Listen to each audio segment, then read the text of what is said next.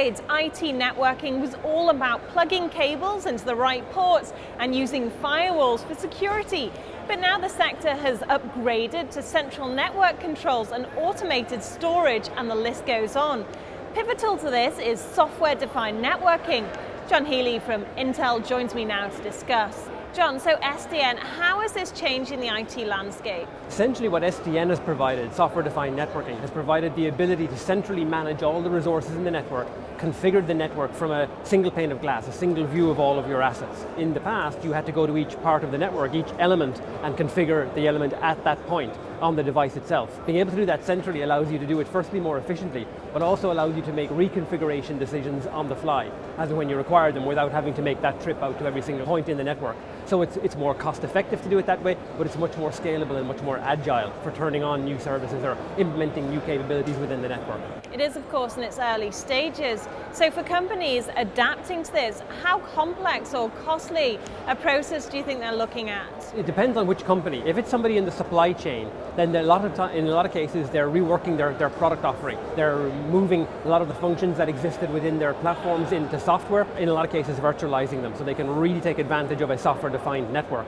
For those who are implementing the network, there's a range of new skills that are required within their development teams, within their network operational teams. They're in a lot of cases trying to move away from network implementation and management to a sort of a continuous integration, DevOps kind of an environment. That's a whole new reskilling required within the networking operations teams. And then as they deploy them, they're looking to see how they can work with a broader landscape of vendors from whom they could procure the solutions and services that they'll run on their network, which is also a whole change in how they've both procured and then deployed their networks. What would you say are the advantages of moving to an SDN network? The most obvious ones are things from a cost advantage perspective. Typically, networks of this nature run on standard platforms, standard computing platforms, in a lot of cases standard servers or standard open architectures. That reduces the cost of procurement because you're not buying highly integrated proprietary systems anymore. Secondly though, and probably more importantly, it's a reduction in the OpEx or the operational costs of running the network, for the reasons of having shorter time to implement a new service, a more scalable and agile software configurable sets of services that you can do largely on the fly. But then lastly, allows the introduction of a new service on the network. If it's in an enterprise environment, it could be something to a specific department. If it's in a telecom network, it's a whole new service for the customer base.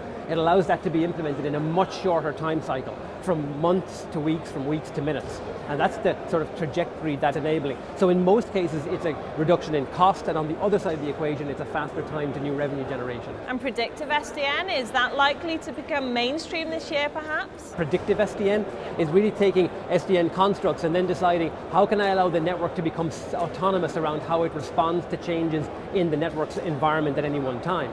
So if you have a configurable central view of all your resources, if you're capturing vast amount of data about the behaviors on the network, using that telemetry and analyzing it to make predictive decisions about where you might want to make changes in the network, you can allow the network to become self-healing, autonomous, and start to configure itself dependent on the demands on the network at any one time. That's still a few steps away.